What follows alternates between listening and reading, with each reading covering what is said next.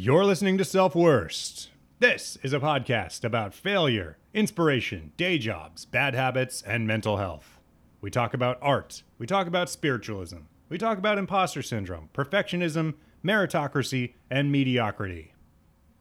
We do sometimes talk about things like sexual assault, suicidal ideation, self-harm, trauma, and whatnot. So, be advised. Each week, artists, losers, dirtbags, musicians, degenerates, comedians, actors, fuck-ups, scholars, crazies, filmmakers, veterans, sluts, commies, weirdos, activists, addicts, teachers, fatties, queers, and all other types of beautiful people join me, Brad Pearson. Not a doctor, not a therapist, not an expert, in a discussion of what to do with this stupid, sacred life. Are you blessed or are you cursed with a strong imagination and a spiritual thirst? Do you want to confide about the darkness inside? Come and talk about it on Self-Worst.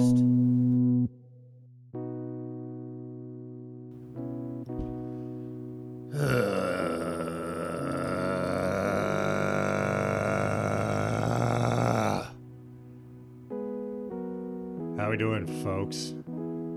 Welcome to Self-Worst. I'm Brad Pearson. So we're having a fun week here in New York City, aren't we? Things really took a turn, like real quick.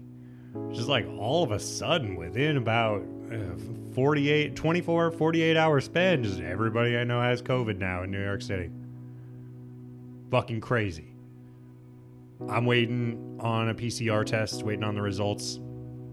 I took a test yesterday, and we're going to find out. I might even get the notification as I'm recording this. That's sort of what I'm hoping. I was hoping that was going to happen as I was recording my interview with today's guest, Hannah Boone. We'll get to her in a second. But I just feel like I need to vent for a minute.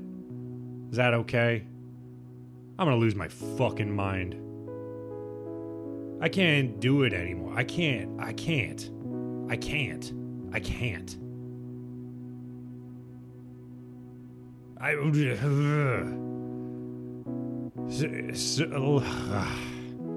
God, fuck.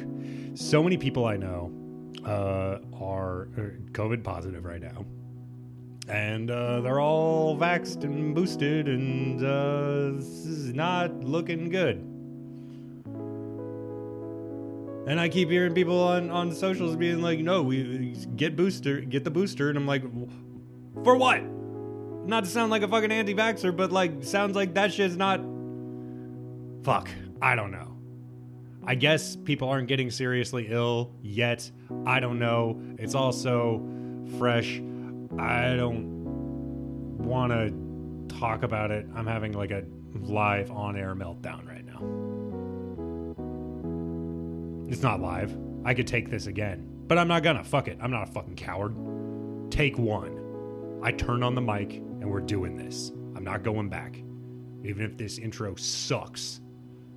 Because you know what? It sucks. It sucks out there. It's bad. And I think we're all, really as a pallor over the whole city right now. Pallor, is that the right word? A dark cloud of fucking droplets. Getting everybody sick. Walking right the fuck through our vaccines.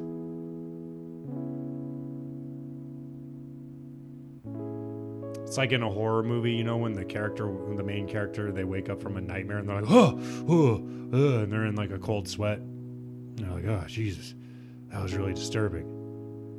And then they look over to try and rouse their spouse, their partner, their loved one from sleep. And it's a horrible monster! They're still in the nightmare. And it's just going to be like that forever, apparently. This is never fucking going away. I just can't. I can't do it anymore. Anyway, that's the energy that I started this interview with. with Hannah Boone, my gracious guest. She brought a lot of honesty to the table. She has a great podcast called Disordered. They talk about mental health. They go through various mental disorders on every episode. That's sort of the format of the show. And she's got plenty of license to fucking talk about it. She's been there. She's been down that rabbit hole. She knows a thing or two about the crazies. So it's great to finally have her on the show. I don't know what else to fucking say, folks. I feel like in a couple of weeks, I'm gonna look back through all of my episodes before this started and just really like hate myself for the hubris. Just being like, yeah, I don't care. I've been going to shows and stuff. I go to the gym and we're all vaccinated. It's fine. Is it? Fuck. Like I said last week, we were supposed to go to Nebraska this weekend, but I don't know if that's going to happen now. I don't know what's going to happen tomorrow or the next day or next week. That's the energy that we're in right now. Where we're all just kind of like, fuck, I don't know what's happening. Seems like everybody has COVID now. But most everybody who's vaccinated isn't super sick yet anyway. What the fuck is happening? Are they going to shut things down again? I was pretty confident that they wouldn't. I still kind of think that they won't. But I don't know. All bets are off now. This is not fun. I'm supposed to just get up and go to work tomorrow. We're back in that holding pattern where like all of 2020 it was just like the world's falling apart in front of us. And we're just like, hey, can't be late though. Gotta do that thing. I'm tired. Hope I'm not fatigued because of COVID. No, I'm just mentally tired. I don't know. Let's just go to the show, man. I'm not gonna be able to give you anything that's gonna make you feel better right now. I'm sorry. Other than this, we've been in this. We're gonna be in this. We're in this together, virtually as it were, because I guess we can't fucking see each other and hug each other and kiss each other on the mouth anymore. Again. And we're not alone. And, I don't know. The vaccines seem to be holding okay now. I don't know what the fuck to tell you, bro. Get tested. Don't go to the thing this weekend. Don't go to the thing tonight you were going to do. Just stay home. Watch a Netflix or something. Go back to... There's plenty of that. I finally started Pen 15. I know I'm late to that party, but it doesn't matter now. Time doesn't exist anymore. We all died a couple years ago and we're just in hell. But we got streaming. So I've been watching Pen 15. Late to the party, I know. But it's pretty good. I also started another show. But I don't remember what. It's not Succession. I'm not watching. I don't want to watch Succession. I don't care. I know everybody loves Succession. I'm not gonna do it. Just to be a contrarian at this point. Anyway, I was saying a second ago that we're going to go to the interview, and then I went off on a whole other thing. I'm losing my fucking marbles right now, folks. That's okay. Fuck the marbles. They can stay lost. Right? be dead in a year. Rate and review us on iTunes. Leave a 5-star rating. Give us a shout out on social media. You know, give us a little, post us in your Instagram stories. That'd be cool. Do all of that stuff. Thank you. I'll be on the other side of this completely unhinged interview, and I'm gonna be just as crazy on the other side of it. If you want to hear more of a guy slowly unraveling in a room by himself, drinking a LaCroix. Anyway, let's go to the interview with my esteemed guest, Hannah Boone. Hello. Hello, how are you? Oh, you know, it's been a weird one out there. Yeah, it's a little rough and It's straight. kind of not great vibes out there today. So we're recording this on December 16th, which is basically March 12th, 2020, part 2. So we're having a great time. We're doing great. I'm waiting right now on the results of a PCR test. I'm not feeling sick. I'm feeling okay. But, like, I don't know how many people I know now have tested positive. So it's not looking great. I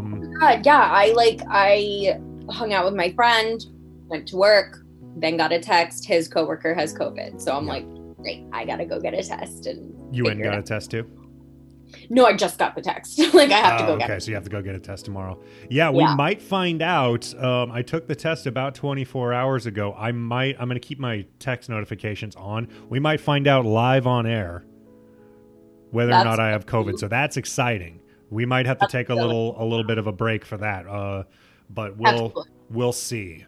So I apologize, Hannah, if the vibes are a little off today. We're going to do our best and not get like distracted with everything going on and try and focus. But, you know, this is a mental health podcast, and I feel like today's been kind of a mental health day. Do you agree? I was going to say, like, I have no problem with things being off because someone needs it because of their mental health. like totally. I incorporate it. If anything, like, we should be welcoming it. Fine. It's different today. Yeah. How's your anxiety levels been over the last, couple of days? 'Cause like what I've noticed is I feel like I'm out of cortisol. I feel like I'm out of dread. I don't have any more left in my body anymore. Yeah. Like when I heard about the variant and all of that stuff a couple weeks ago, I was kind of like, yeah, okay, sure. I'm sure it'll happen. I'm sure we'll all get sick. We'll all die. Who cares? Like, I don't fucking care anymore. I don't fucking care, you know? Absolutely. I have fatigue. Fatigue from care. Like, I was so fucking scared when we went into lockdown. Also my life was like, I just broke up with someone. Like, I was not in a place. No one was in a place where they wanted to be locked down alone. But I was like very much like, ah!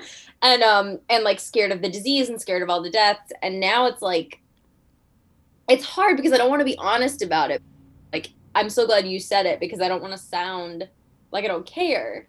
But I don't want to sound callous, and I don't want to sound like a anti-masker or anti-vaxxer or anything, but I'm just like, I'm done, man. I can't do it anymore. Like, you sounded perfect the way you said it because I was like, exactly. Like it's just like, yes, it's the end of the world. It's been the end of the world. It's what's happening. I don't know. Yeah. What do you want? I stopped like panicking and like breathing heavy like a year ago, dude. Like I can't do it anymore.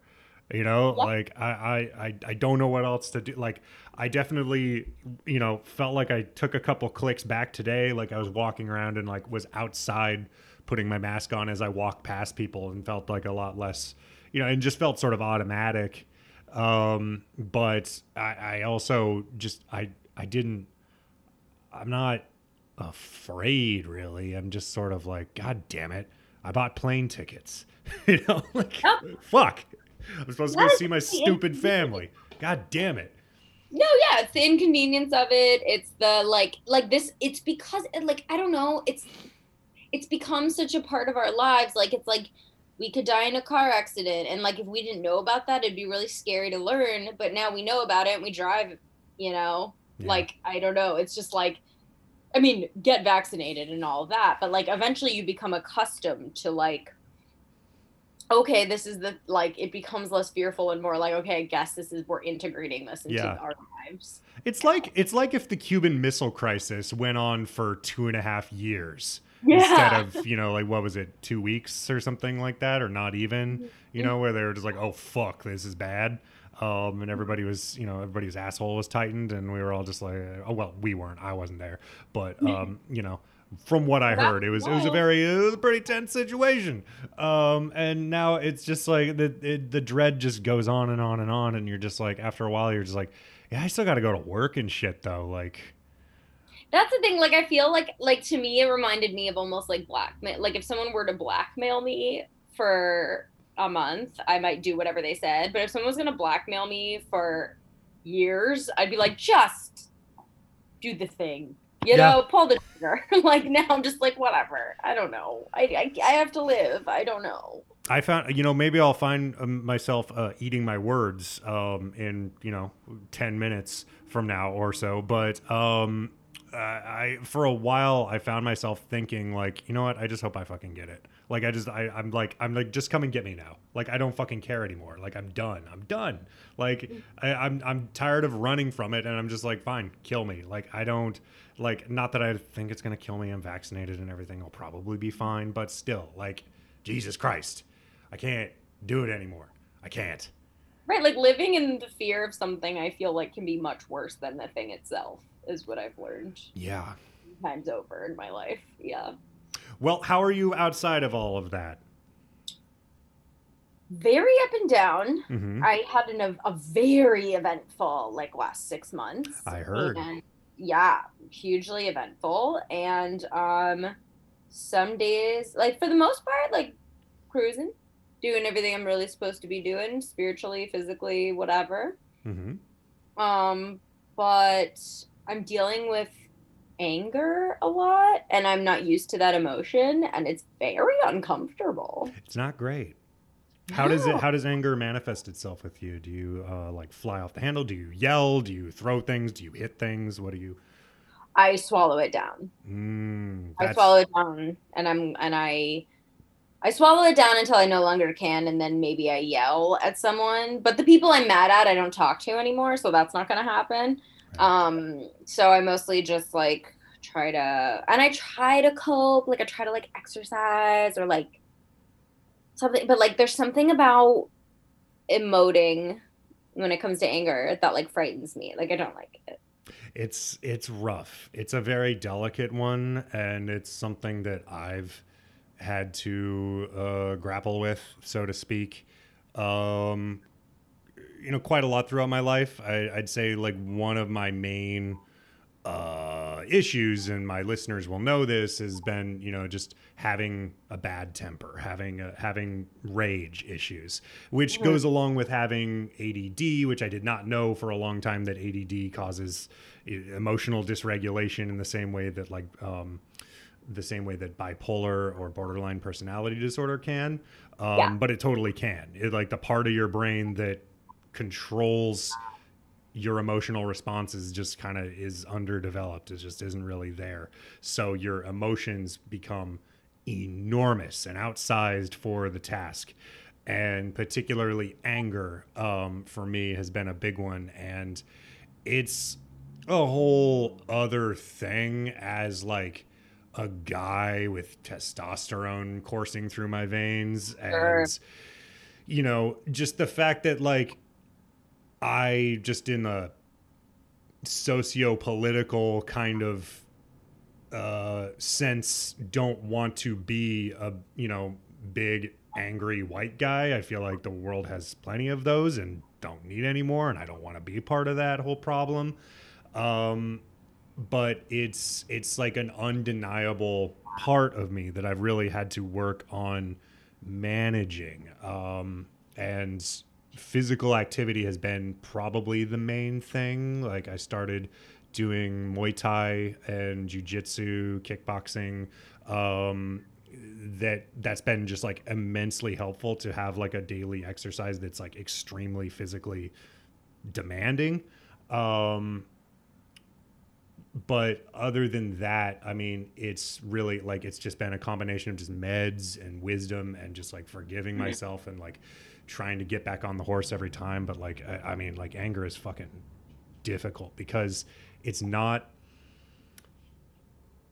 there's other mental health things that I feel like society maybe has a little bit more sympathy for perhaps, or more patience with, or they're like, well, you're depressed and like, so, you know, what can we do for you? But if you're just like a fucking angry dude who punches a hole in a wall, then like, you're just a dick and you just like suck and you're kind of irredeemable in some people's eyes. And like, I honestly can't blame them if like people don't, you know, if people feel weirded out by my vibe as like a, you know, red-faced angry white guy. Like I get it.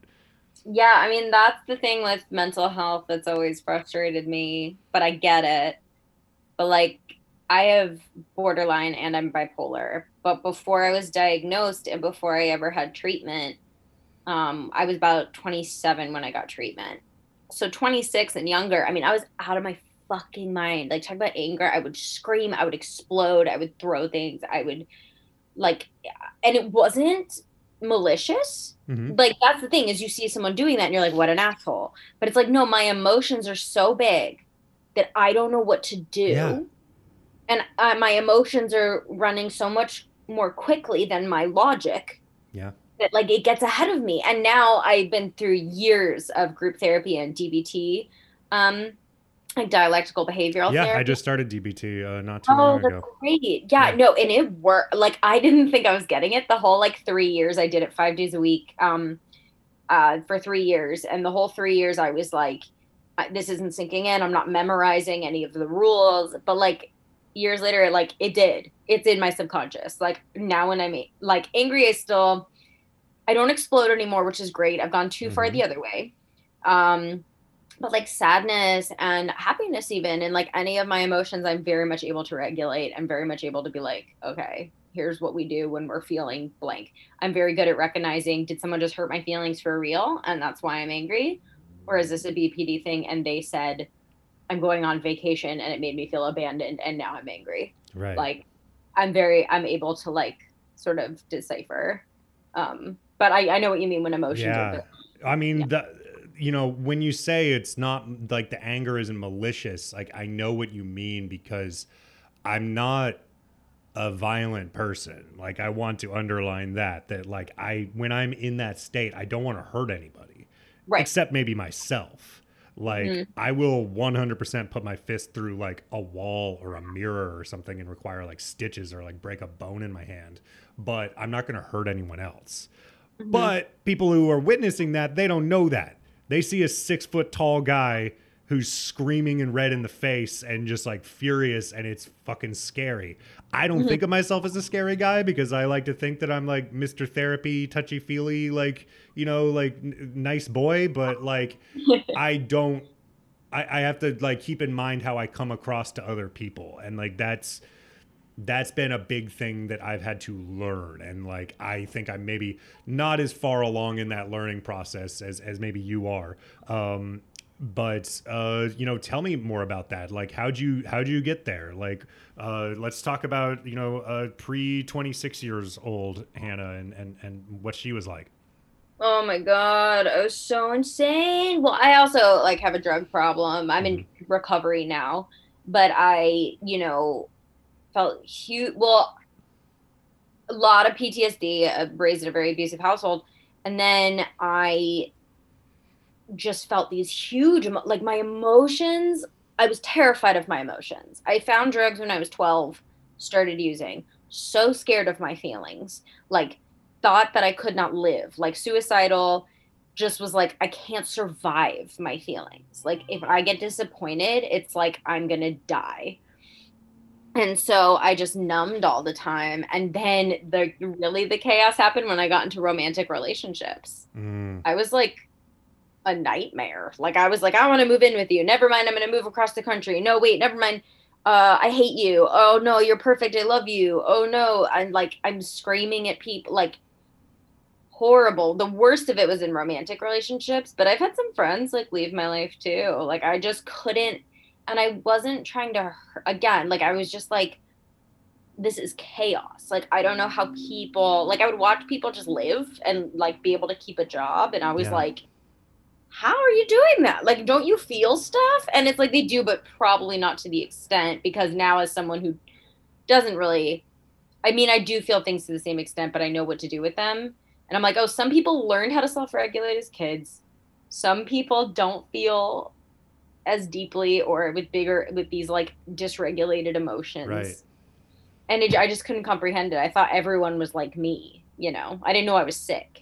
Yeah, it's hard. Like when you're that young, you have no frame of reference, which is why I think so many, crazy people like us get into things like, I don't know, science fiction, like X-Men is a big one. I think that resonates with a lot of people. I know it resonates really strongly with the queer community because there's a lot of allegory about queerness, and there's a lot of the characters themselves are fairly queer coded, but there's also the allegory of developing something around, adolescence, around puberty that sets you apart and then makes you incapable of just being a regular person. Because there's two types of mutants in the X-Men world. There's the ones that can blend in, and there's the ones that just simply cannot because their skin's blue, or they have a laser shooting out of their eyes constantly, or everybody that they touch, they suck their life force out. And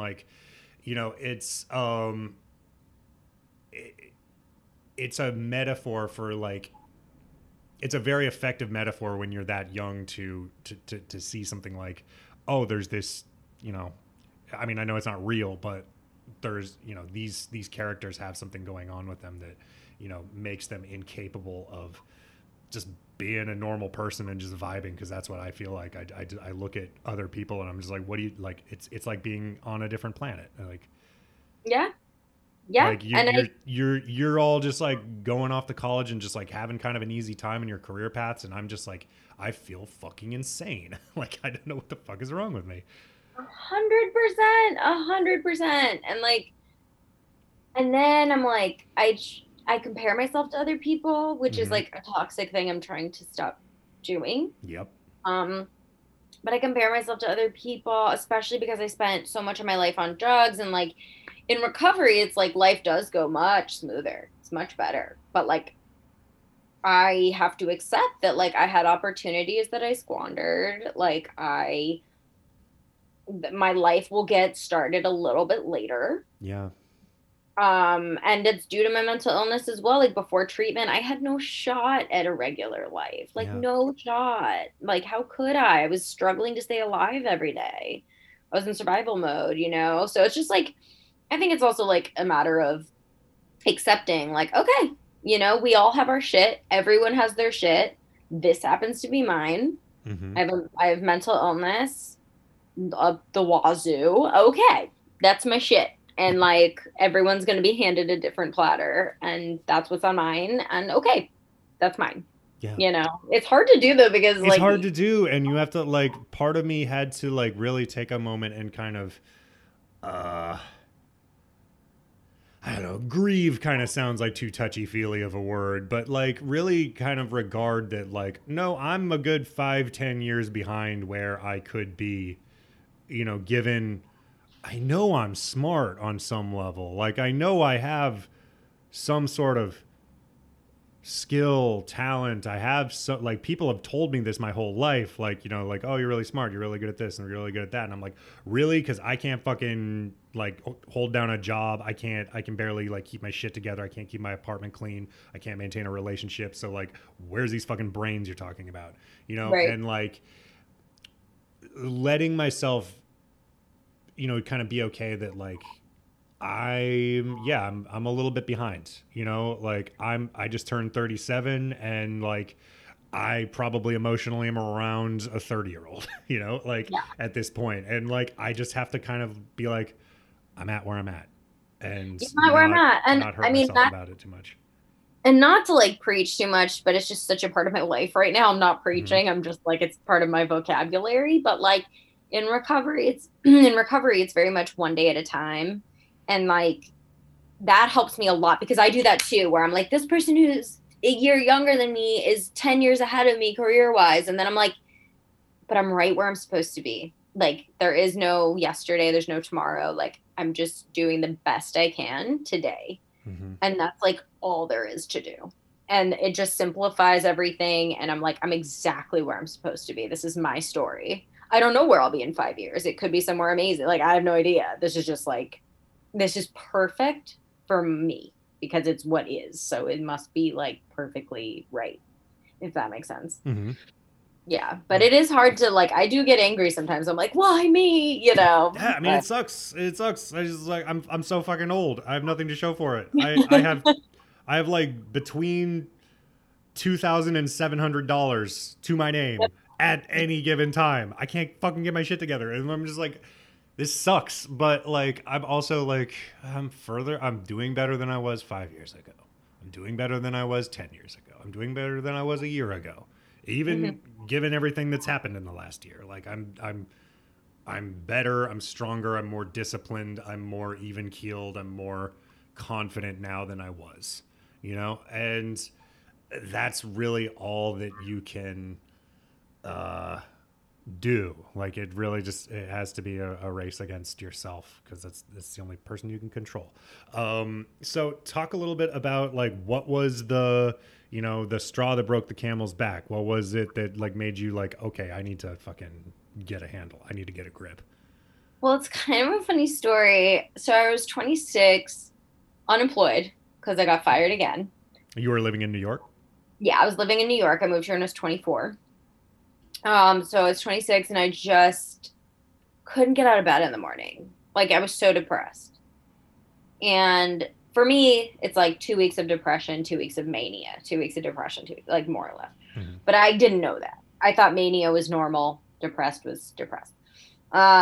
So whatever. I was like, I'm in a depression. So I found a therapist and talked to her. She diagnosed me with borderline and was like, oh, by the way, I don't treat borderline people. And I was like, why? And she was like, it's too challenging. Like and it turns out like a lot of therapists do not treat borderline. So she sent me to this program that's usually a 2-year waiting list. I don't know what happened, but they rush ordered me and I got in immediately. So I started like the next week. So it must have been like a, big alarm going off. Right. They were just like, oh no, she's bored. She's crazy. She's borderline. Yeah. Like she needs to be in here or she's going to prison. So I went in and then it was group therapy 5 days a week plus DBT plus one individual session a week. So it was like a full-time job. It was Monday through Friday. It just became my routine. This was like a state clinic or a private clinic? No, it was not private. They took I was at Mount Sinai, but they took my like Medicaid. Oh, that's good. That's how I was able to do it. And it's like it's like a center for personality disorder. So it's not just borderline, but it is mostly borderline. And it's like changed my life, saved my life. Like absolutely. I didn't even think I was getting anything out of it. I didn't understand why talking to a group of people with personality disorders for a few hours a day was going to change anything. But and I still don't.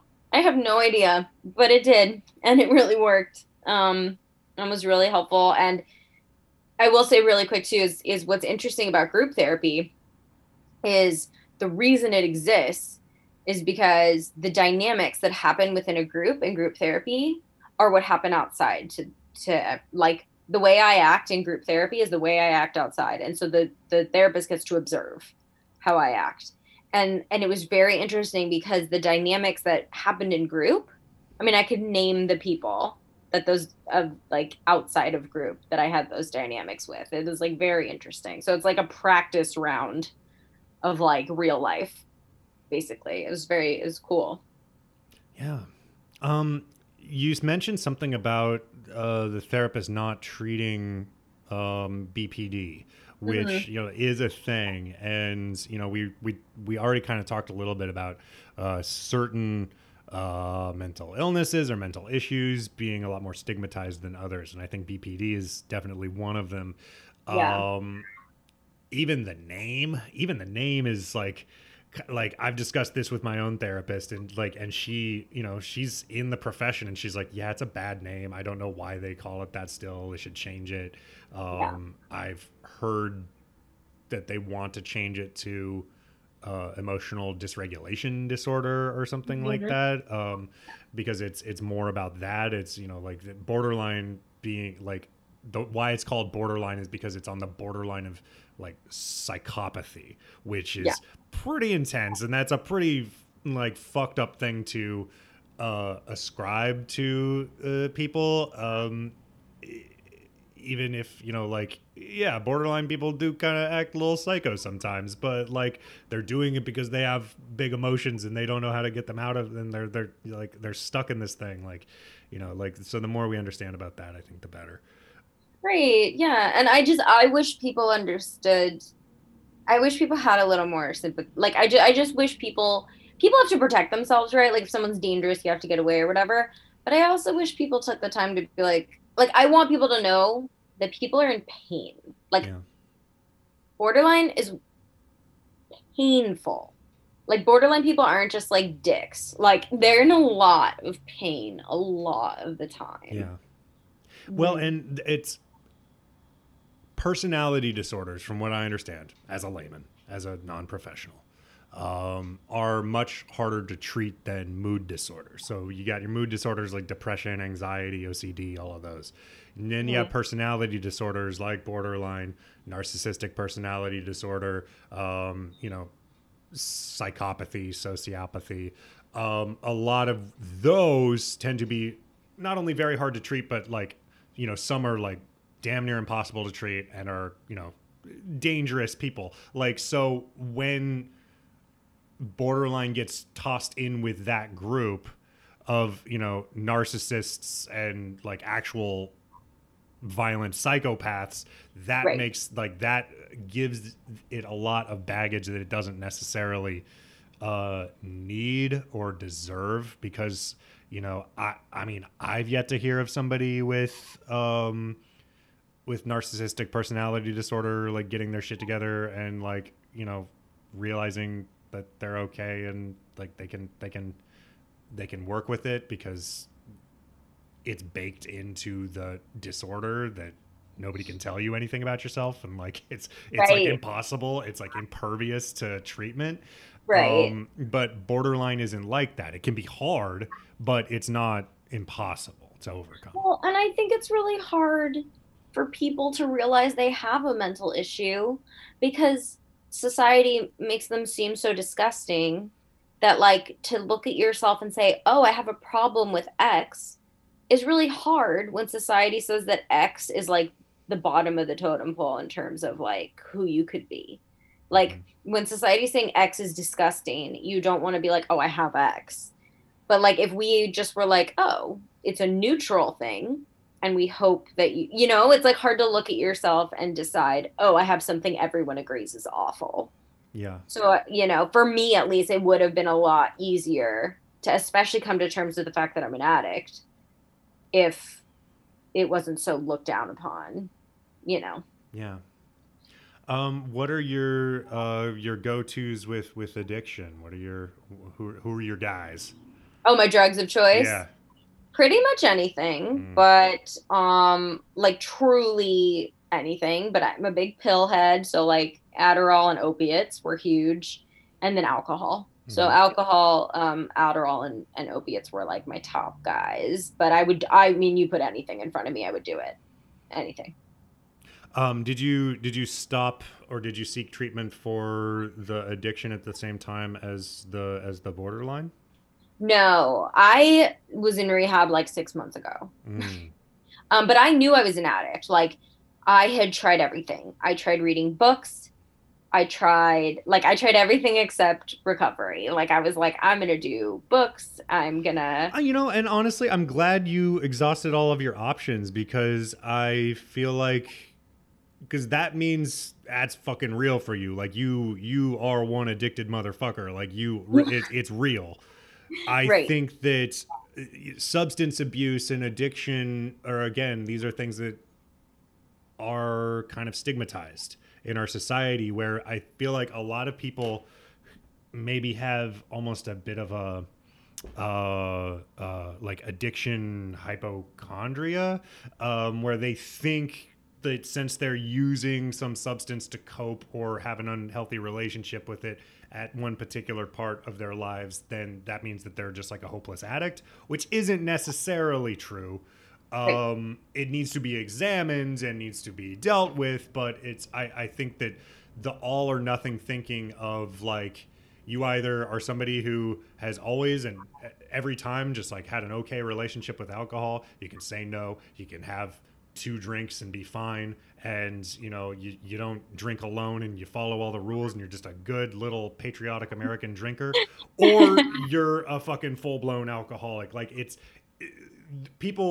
a lot of people I know have had issues with substances but have treated the underlying mental thing, and then they're fine, or they have a better relationship with it. And then there's people who like genuinely, they like addiction is a part of their mental illness, and like they have to just be like, nah, I'm done using substances because I cannot stop. Yeah, I mean, that was one of the things I did is when I got diagnosed bipolar, I remember I was clean at the time, off drugs, and I was like so excited because I was like, oh, I was just using because I'm bipolar. Now I'm medicated, Right. so I use freely. And of course, it tanked my life all over again. And it just like I've tried like when I say everything, I mean, I've tried all kinds of like yogi program. Like I've done it all. I've done like all the stuff. And in the end, I had to wave the white flag and go to rehab. I was like, I'm done fighting. I just gotta. As that was happening, were there like bells going off in your head? Were there like, was there kind of a voice in your head just being like, Hannah, this is not going well, and you're like, shut up, nerd? Like what was going on there? I had an Adderall prescription. And which I faked ADD to get. So that was warning number 1. Sure. I'm lying to get Adderall. And then second, I couldn't control it. I just immediately out the gate, I'd be like, okay, I'm not going to take it until noon. Or like, I was just trying to make arbitrary rules about it to see if I could control it. Couldn't. Minute I rolled out of bed. I mean, I didn't even roll out of bed. I kept it next to my bed. Then I started crushing it and snorting it at night. And then the big one for me that I really hate, like this is what would always get me to quit drugs again, was the lying.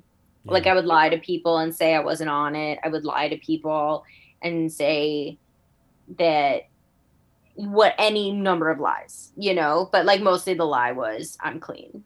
And like, it was that, or like I would say I got a prescription for it. I was honest with some of my friends. I was like, I really don't think I can control this. But it was like the people who, like at work, I'm clean. Like it was that made me feel really like icky. I'm like, if I'm lying about it, it's probably an issue. Yeah. If it's not something you can do, around people, then it's probably not a it's a good rule. Yeah, I mean that applies to most things. There are some things that you're not supposed to do in front of other people, to be clear. Right. Which is where like sex stuff and like sex addiction stuff, as it were, like I always have kind of a hard time with that world. A few years ago, well, several years ago now, I went through a pretty bad breakup and found myself, I wound up in SLAA just like, because I was just grasping at anything that could make sense.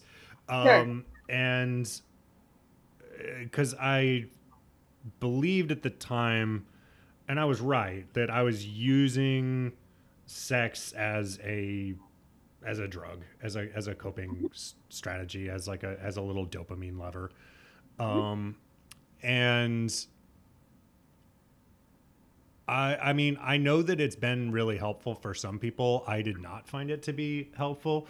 And, you know, I don't want to, you know, just like poo-poo the idea of SLAA. If it works for you, then, like, you know, via con Dios. But I found personally that the model, like the addiction model, when it came to sex and sexual desires and things like that, just wasn't really applicable for me. Like, sure. Because it's like, no, this is like a human thing. This is you know, again, like, this isn't, I don't know if I need to like look at this through the lens of like a substance addiction kind of thing. And like, it was just kind of weird in there. Like, there were guys in my group who weren't jerking off, like, ever. And I was just like, is that going to help? Like, is that really going to, you know, like, I remember thinking just like, that's going to make, like, you're going to wake up at like 4:00 in the morning, 2 weeks into this with a boner. You're not gonna be able to go back to sleep. And you're going to just like, then what do you do? Like, you're not gonna be able to think about anything else. And you're just gonna like fucking drive yourself crazy. You could just take care of it in 5 minutes. You know what I mean? Like, maybe like quit looking at porn, or quit going to like massage parlors, or quit doing, you know, like fucking around, or like whatever it is that got you in here. But I don't think that our old friend's masturbation is the problem here. You know, well, like yeah.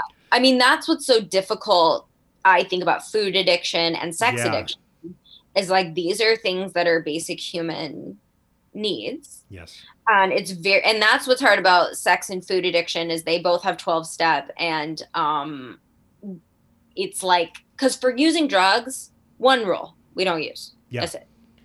But for food and sex, you write your own rules. In SLAA, you write like what your bottom line is, of like, I don't move in with someone after a week anymore, or I don't, you know, watch porn anymore, or like, you make it up. So it's like takes a lot of self-awareness to be able, and also it's like, you have to eat, you have to come, like these are things we have to do.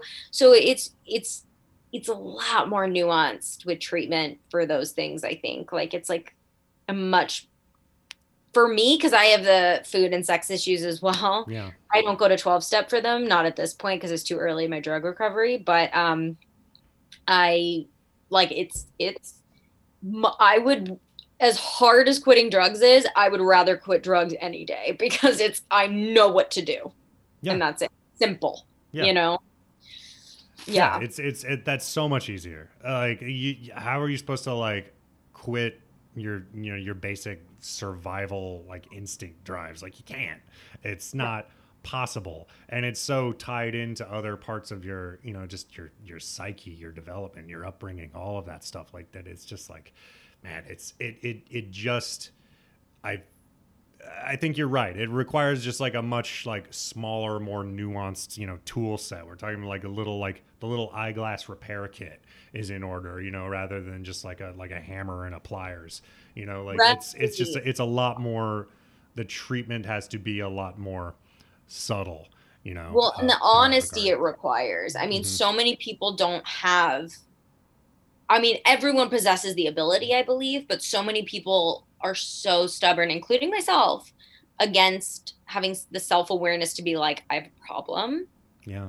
And this is what my problem looks like. Like, I'm figuring that out right now. And it's hard fucking work. It's hard work to admit you need help. And then it's really hard work to look at what you need help with, because it's not pretty, you know? Yeah. This time around, 6 months ago or so, when you entered rehab, what was it that precipitated that?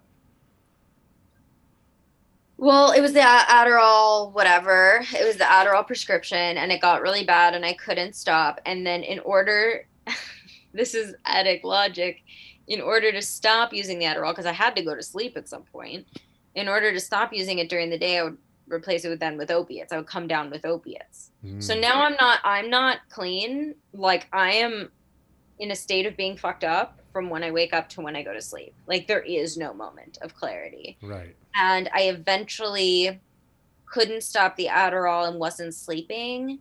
to the point where I was having a psychotic break, which has happened before with drugs for me. But I was talking to my therapist and I was talking about something that I was sure was happening. I thought somebody was like scheming behind my back. And I was like, this is happening. And he was like, you believe that this person is doing this thing? And it was completely made up out of thin air. I was like, I just know. And it wasn't real. And that was not the worst psychotic break I've had. I've had What's the worst one? Can you tell me about that one? Oh, yeah. I had full on. I was with my boyfriend at the time, and we were sitting in his room. When was this? This was in 2015, so I was 25. Yeah. We were sitting in his room, and all these people showed up for a party and like brought a pizza, and people were like eating pizza and talking. And I was talking to everybody, and then all of a sudden everyone vanished, poof, into thin air. And it was just my boyfriend left. And I was like, what happened to everybody? And he was like, who? And I had like totally thought there was like a party going on. And I was like talking to people. I don't know who he thought I was talking to. I mean, he must have been talking to me or something, but I thought I was talking to like people. And then they just vanished and they were gone. That was probably my worst psychotic break. I've had a few like that. That had to be terrifying to just like. I was to like really like experience like a complete altered reality. Like there are people in the room who aren't there. Like how do you trust yourself again after that? Like how do you not feel just like completely insane? Like how do you know why I'm talking to you right now? Right. Well, I didn't come back. I mean, I was so out of my mind that like that didn't scare me. I was like, oh, I saw some people. Okay, time to go to bed. You know, like I was like, wow. So not. So it was really only like in hindsight, like years later, you're just like, holy shit.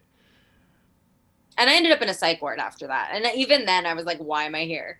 But yeah, it was like, now I'm like, oh, that was a full psychotic break. And I actually have to watch out for those. Yeah. Like, you know, I mean, as long as I'm not doing drugs, I've never had one in like wall clean. Like I've never had. You were doing drugs at the pizza party as well?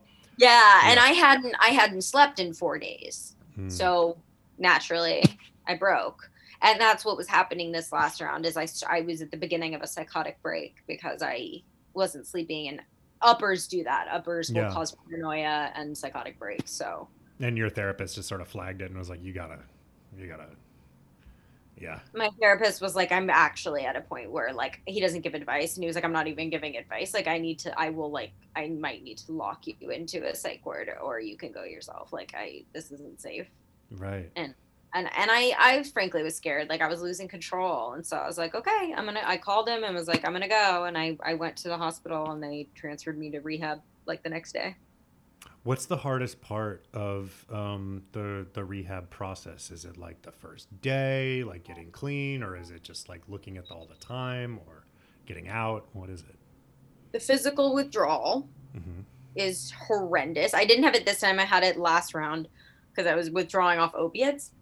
But it's just like you feel like you have the flu. And then it's also this feeling of being trapped. Like I could walk out at any time, but I knew that I shouldn't.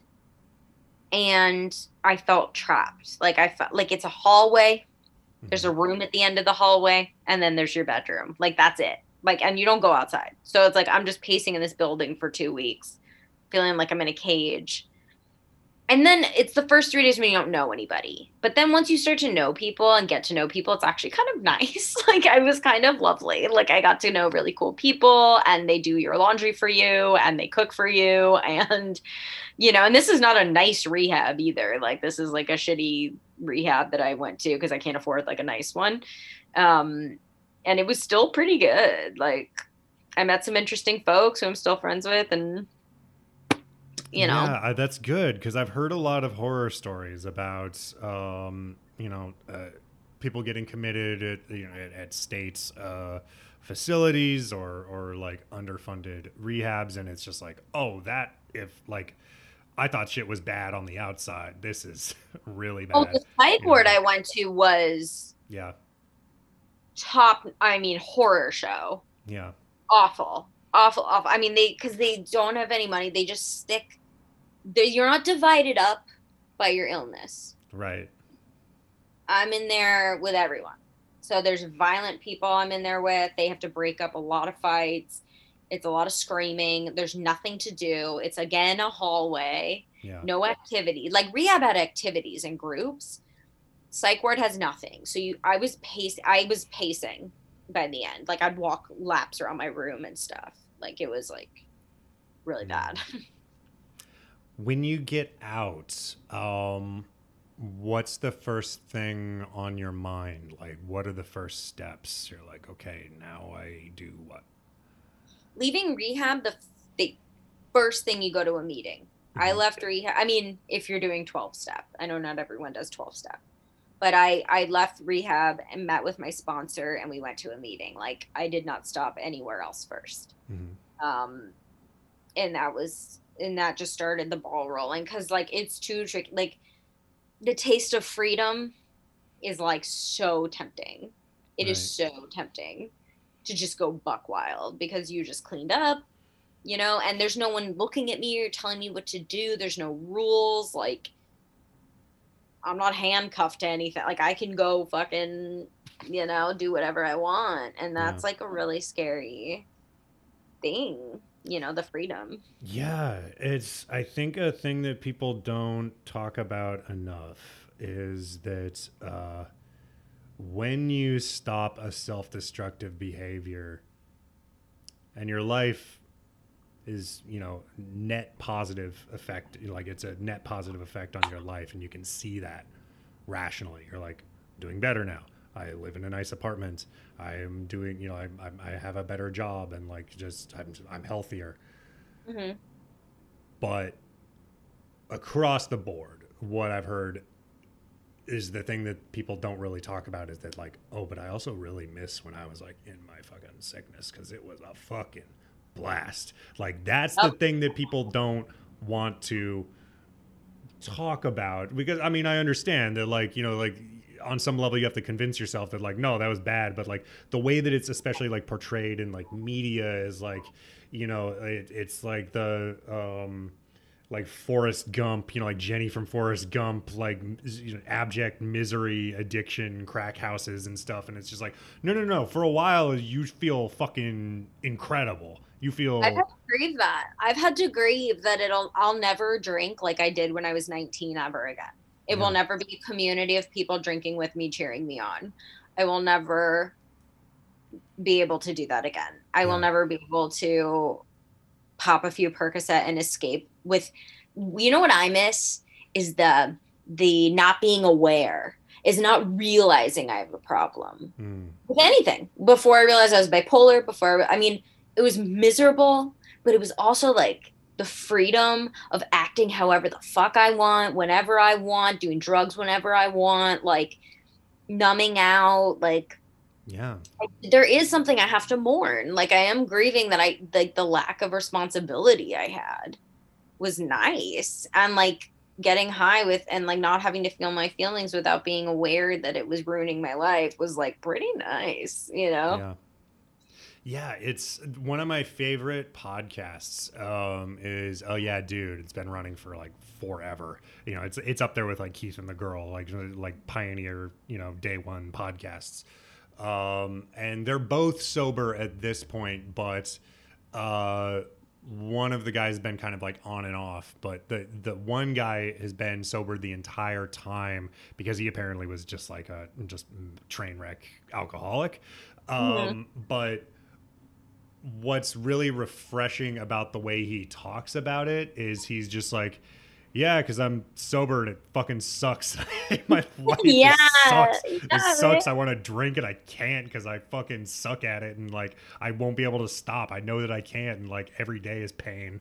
And it's just like, okay, thank you. Thank you for saying that. Like, I mean, he's fine. He's doing good. He's happy. He's got like, you know, one of the best podcasts in the world. But like, he's also just like, fuck, like, I wish I could just have a beer and watch the fucking game. Like, dude, so badly. Like, listen, if you told me I could never eat carrots again, I would want carrots all the time. I don't care about carrots. And I don't care about carrots. Now, drugs, I wasn't just doing them for fun. They helped me survive. Like, they, medicated me So like they were my number one love. They came before everyone. They came before other people. They came before me. They came before jobs. They came before my house. They were number one, my love of my life, and I can't have them. And I'm like, I mean, it's a grieving process for sure. It's a big relationship to lose. Yeah. How have you dealt with, just the fallout, the consequences, the other side of it, the backlash, and maybe losing friendships, losing relationships, and all of that stuff, and just knowing that like there's some people who I fucked things up with them, and they don't ever have to forgive me, and I get it. I'm angry at those people. Yeah. It's a little nuanced. My sister, I completely fucked over, lied to, stole from. I get why she doesn't speak to me right now. Like, completely. That's one of those where I give it up to, like, I say God. I'm not very religious, but like, I give it up to we say God in quotes. Yeah, like in short, it's one syllable. It's easy to say. Yeah. So give it up to God. What will be, will be. When I'm on this step where I make apologies, I will be for sure sending her a letter. If she wants to respond, okay. If she doesn't, that's also okay. I also now, during my using, made friends with some very sick people. Mm-hmm. And the way they treated me coming out of rehab was like really harsh and probably not cool, I would say. So I'm like angry at the way I was treated, but I also am praying sort of to be able to forgive them, because I need to be able to forgive them, because if anyone can understand a sick person acting not nice, it's me. And I would want to be forgiven for the way I've acted not nice when I'm sick. But yeah, it was like really like I had a bunch of stuff, like expensive things at their apartment. Instead of giving them back to me when I got out of rehab, they sold them. And like someone. These are still people actively using, or this one I think just started using again. Mm-hmm. But I don't know. Yeah. But an addict. Yeah. One person not an addict, but the day I got out of rehab, they were like, you need to apologize for everything you've done. And I was like, totally. Let's have a talk in like 2 months when I'm more stable. Yeah. And we can absolutely discuss that. And they were like, now or I'm not your friend anymore. And I was like, then I guess you're not my friend. Like, I'm not, my sponsor was like, no, like, you cannot do that right now. And I was like, sorry, man, my sponsor's telling me I'm not ready. And I believe her. And again, in a month or two, yes, let's have that talk because I owe it to you. But not right now. And for some reason that ended the friendship. Like, it was like odd nuance things like that, more than it was like a simple, except for my sister. That was very simple. Stole from her, lied to her. Sure. Got it. Fair. Yeah. It's, so I came to know you and your work through your podcast, Disordered. Is that still running? It's been on a break because of everything that's happened. Yeah. And also my co-host decided they don't want to be part of it anymore. Sure. But I did whatever. I just got some new podcast equipment. Sure. I had to replace it. And so now that I have that, I should be up and running like probably definitely in the next year, probably January, but maybe February. Yeah, that's great. I mean, so many people I know who run podcasts that center somewhere around mental health, myself included. I mean, just like the fascination with the world of it kind of never stops. Like I feel like I'm, in spite of everything going on this week, we're not having a great week. I'm feeling pretty okay right now. And I owe that to just religiously studying and poring over, not only books, but also, just podcasts and other conversations about mental health. one of the big ones I started with, of course, was the Mental Illness Happy Hour. I think that's that's like the Bible of mental illness podcasts. That's the number one. But just hearing about the struggles and hearing about other people's experiences with it is just, that's number one, man. Like, that's to know that you're not alone in it is huge. Huge. And that's why, like I said, like, everyone has their own route for recovery, but group therapy was so helpful to me. Being in a 12-step program is so helpful for me because I'm surrounded by people who understand what I'm talking about, and I can listen to them and I understand what they're talking about.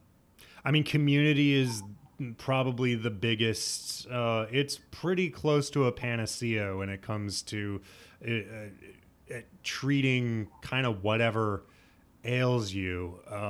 Just having a sense of community and family. I mean, there's that famous study with the fucking, like, the rat park and the rat coke addicts and the isolated rats who, like, got all coked out, and the unisolated rats who had, like, a family and shit to do. Like, they were totally fine. They could take or leave the coke. And, that's, like, community is the biggest part. And that's, I think, something that, I mean, again, I'm so fucking tired of talking about the fucking pandemic, but it's a thing that it robbed us of. Like, community was really hard to find. And, you can really only be so intimate with somebody over a Zoom screen. Like, feel like I've adapted to it because, like, this is just how we've been doing things for so long now, that there was a learning curve at first. And now I feel like I can kind of have a more lucid conversation with somebody over Zoom, but it's still, like, something, I have to just accept and admit that something is lost in translation. But the thing that really more than anything helped me was getting involved with a mutual aid organization here in my neighborhood, and, like, everybody else who I've talked to who was part of their, local mutual aid organizations were just like, oh yeah, like, I did it because A, it's the right thing to do, but, like, B, like, I also needed that. I needed to feel like I was doing something. And just, like, just being out there pounding the pavement and like literally delivering, food and goods to people is just like, okay, I am physically doing something. This is a thing. Like, well, yeah. And I mean, acts of service and, like, helping people is huge for your mental health. So is community. So if you can get it wrapped into one, like, yes, that is a dose of, like, absolutely. It's a great idea. That is just like a dose of. That's what church is supposed to be. Like, right. It's not supposed to be this, like, insane patriarchal, socially conservative, weird power dynamic thing that's meant to hoard a bunch of money and evade taxes and protect pedophiles and all the fucking horrible things that religion does. Right. Regulate women's bodies and keep down gay people and fuck with people in other countries. What it's supposed to do for people is build a sense of, like, shoulder to shoulder community with people around you and connect to a higher power and be of service to your fellow man. Like, that's it. Like, that's the heart and soul of what it's supposed to be. But, like, we've strayed so far from all of that stuff. It's just so insane. I know. I agree. It's also very funny. You can't see this on the screen, but I kind of look like Jesus right now. I have, like, a halo. You have, like, a halo behind you. Yeah. But yeah, I don't know. It's wild. What do you do for dopamine these days? What are your, like, since so many things are no-goes for you now, like, what are your like, I am feeling bad, I need to do something to kind of reset here? Well, the most important for me is the daily upkeep. Like, it's not about, I feel bad, what can I do? Because by the time I'm feeling bad enough, it's, like, too late.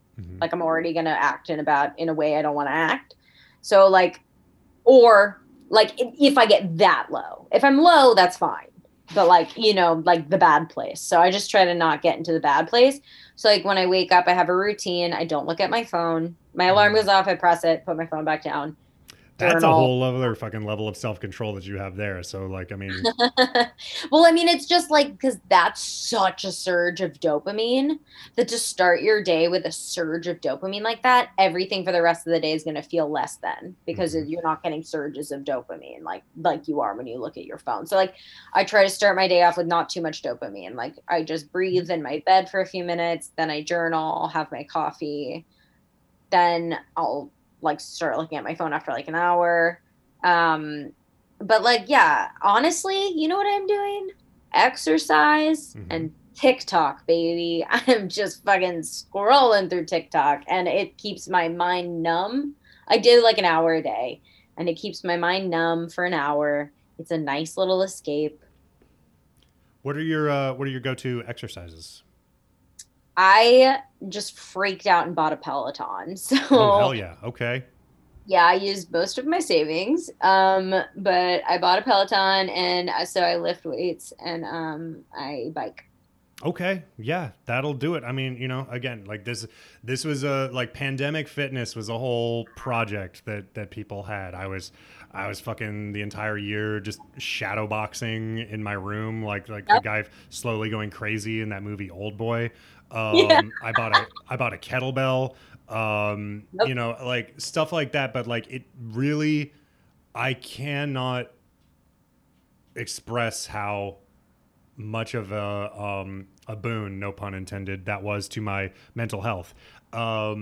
Just to Huge. have something to do Yeah. every day, something that was going to generate endorphins, something that was going to make me feel like I did something, you Right. know, that just like also pushing myself through something uncomfortable, I think was learning the discipline of doing that of getting through a workout that I don't really want to start in the first place Yes. because and again like for me anyway that's why I need such intense modes of exercise is because I needed to kind of hurt a little, like there is a masochistic element to it, and I need it to sort of suck, because then that fills me with a sense of clarity and accomplishment on the other side of that, you know, discomfort.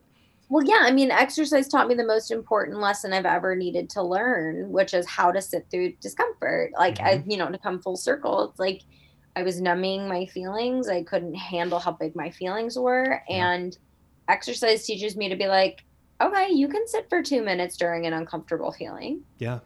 You can do that. Yeah. There's this instructor I really like. I shout him out here all the time. Diego Lopez. He's also he does Oh, comedy there you stuff. go. Yeah. He was doing kettlebell training over Instagram for a while, and one of his videos was 4 5-minute rounds of long cycle where you're just constantly just swinging that bell and thrusting it over your head and like dropping it down, and you don't stop moving, you don't put the bell down, and after like 30 seconds of it, you start to like regret every decision you've ever made. And you have Right. to just keep going. And then you have to stop for 2 minutes and take a breather and then start again. And like, and the whole time he's telling you, sit with this discomfort and don't try and go anywhere else. And just be here with it. And then before you know it, it'll be over and you will have done it. And you're stronger now, Yeah. and just learning to like sit through like actual physical pain, you know, like this thing is, Absolutely. it's slapping against my forearms, it's grinding all the skin off of my palm, it's not great, don't like Yeah.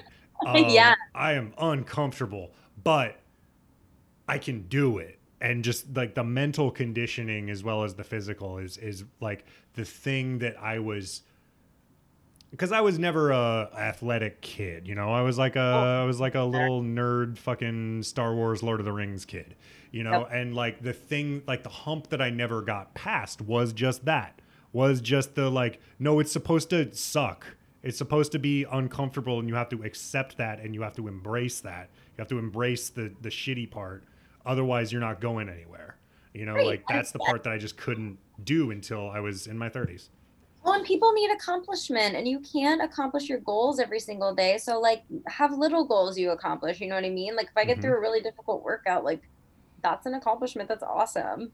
And, like, it doesn't have to be like, oh, like, all my career goals are completed today. But, like, I got through a hard workout. That was cool. Yeah. I made my bed. That was cool. Like, little things. Yeah.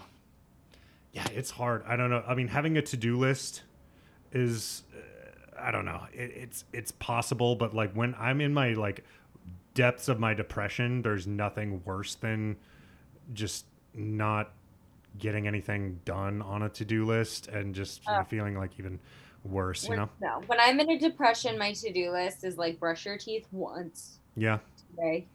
Yeah, and just allowing yourself to like have that, just allowing yourself to be like, that's what I did. Yeah. And I rag on capitalism a whole lot, and I'm going to do it again right now. Because the thing that it does to us when we internalize it is it makes us feel, it gets us into that fucking Sigma grind set, bro. Like makes us feel like we're supposed to be doing all of this shit and being productive all of the time. And we just went through an entire year, might go through another, where we can't fucking really do much of anything. And the goal is survival. The goal is just stay healthy and don't, get anyone else sick. And that's it. And like being okay with that, like that's such an adjustment. It's fucking nuts. Well, also the secret that capitalism doesn't want you to know is the hustle grind shit doesn't actually make a difference. I have intentionally taken time off of trying to do stand-up. Mm-hmm. It didn't matter. I still got asked to do shows. In fact, I recently made a decision, which now might not matter anymore, but I made a decision to only do paying shows or shows where I'm headlining or both. Mm-hmm. And I'm doing a little less stand-up, but it's a lot better. It's a lot better, and I'm still being asked to do shows. Like, I thought that I would stop trying to get out there, and so it would stop. Like, it doesn't matter. Like, I don't need to be dying to do stand-up. I can go, like, do a show I think is fun. Yeah, I think that's the fear that I think a lot of people in stand-up in particular have, is like the grind culture is real in stand-up, like going to mics and going to like as many like hitting mics and hitting the stage as many times as you can in a week. And yeah, I mean, like burning the candle at both ends like that, because most of you are, you're broke and you have a day job and you have to get up in the morning and you also have to be out until 2 a.m. and like you can't fucking do it forever. Well, and what about my other goals? I don't want to be an open micer for my life. Like, right. I don't want to do that. Like, I want to write a book really badly. So I cut back on my stand-up. I quit open mics altogether. I only do paid shows now. And I only do paid shows, so maybe I do 4 a month. Mm-hmm. And then at the most. And then I write my book because I want to get a book published. Like, I had to stop and think about my goals. And I'm like, I don't want to be just like someone who does a bunch of bar shows every night. Like, there's nothing wrong with that, but that's not what I want. Sure. So like, why is that the only thing I'm doing? Yeah. And killing myself doing it. Like, my God. Hannah Boone, thank you so much for being on the show. This was super lovely. This was great. It's great to finally talk to you. I've been watching your work, watching your TikToks and stuff for a while, and it's cool to finally meet you face to face, as it were. Is there anything that you would like to plug? Yes, please. We are going to be back up and running within 2022, January, February. So Disordered, my podcast, going to be up and running soon. Please listen to the backlog if you haven't listened. And my Twitter is Boone Comedy, Boone. And so is my Instagram, and my TikTok is comedian Hannah Boone. She's got a fire Twitter, folks. It's really fucking good. Thank you. Her for sure. All right. Thank you so much, Hannah. Thank you. Thank you once again to Hannah Boone for being on the show. Wasn't she lovely? Wasn't she just so she's just so open. She's just so wise, and she's just so like, here I am. And it's great. This was the first conversation I've had with her. This is what I love about doing this show. I'll have a literally first time I've spoken to this person on this show. And they are willing to bring such candor and vulnerability. Why? Why do they trust some fucking chump like me with that? I will never know. I guess I'm just lucky. But here we are, and y'all get to enjoy that. Thank you for listening. Hope you don't have COVID. And if you do, I hope you make a speedy recovery. If you're vaccinated, you'll probably be fine. Just, take some rest. Chill out for a minute. Take some vitamins. Drink plenty of fluids. Just chill out. Don't go near anyone, obviously. I don't know. I want to fucking shoot myself, man. Rate and review on iTunes. Self-worst at gmail.com if you would like to reach us. I'm at Bradical Pearson on both Instagram and Twitter. You can follow the show at Self-worst on Instagram. Patreon.com/selfworst. Listen to some bonus content. I might be making a lot more bonus content soon. Who knows what's going to happen? Anyway, I'm so glad you are all here with me, virtually, as it were. And I'm really taking a leap of faith here that anybody is even still listening to this, and that you are really with me. But I'm with you if you're listening. And we have each other. We have community. See? Community. One of the big lessons of today's episode.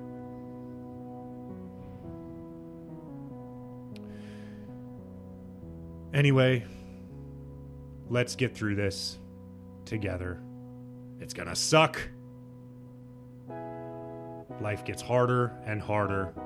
But you know what? So do we. We're so much stronger and so much more resilient and so much more fucking grizzled and crazy than we were a couple years ago. Dude, you have no idea the strength you have now. Having gone through the last year, we can do this, I think. We might as well try. Whatever. Music is by Shay Bartel. Thank you, Shay. Hope you don't have COVID. I'm Brad Pearson. Until next time, get tested and don't die of COVID again.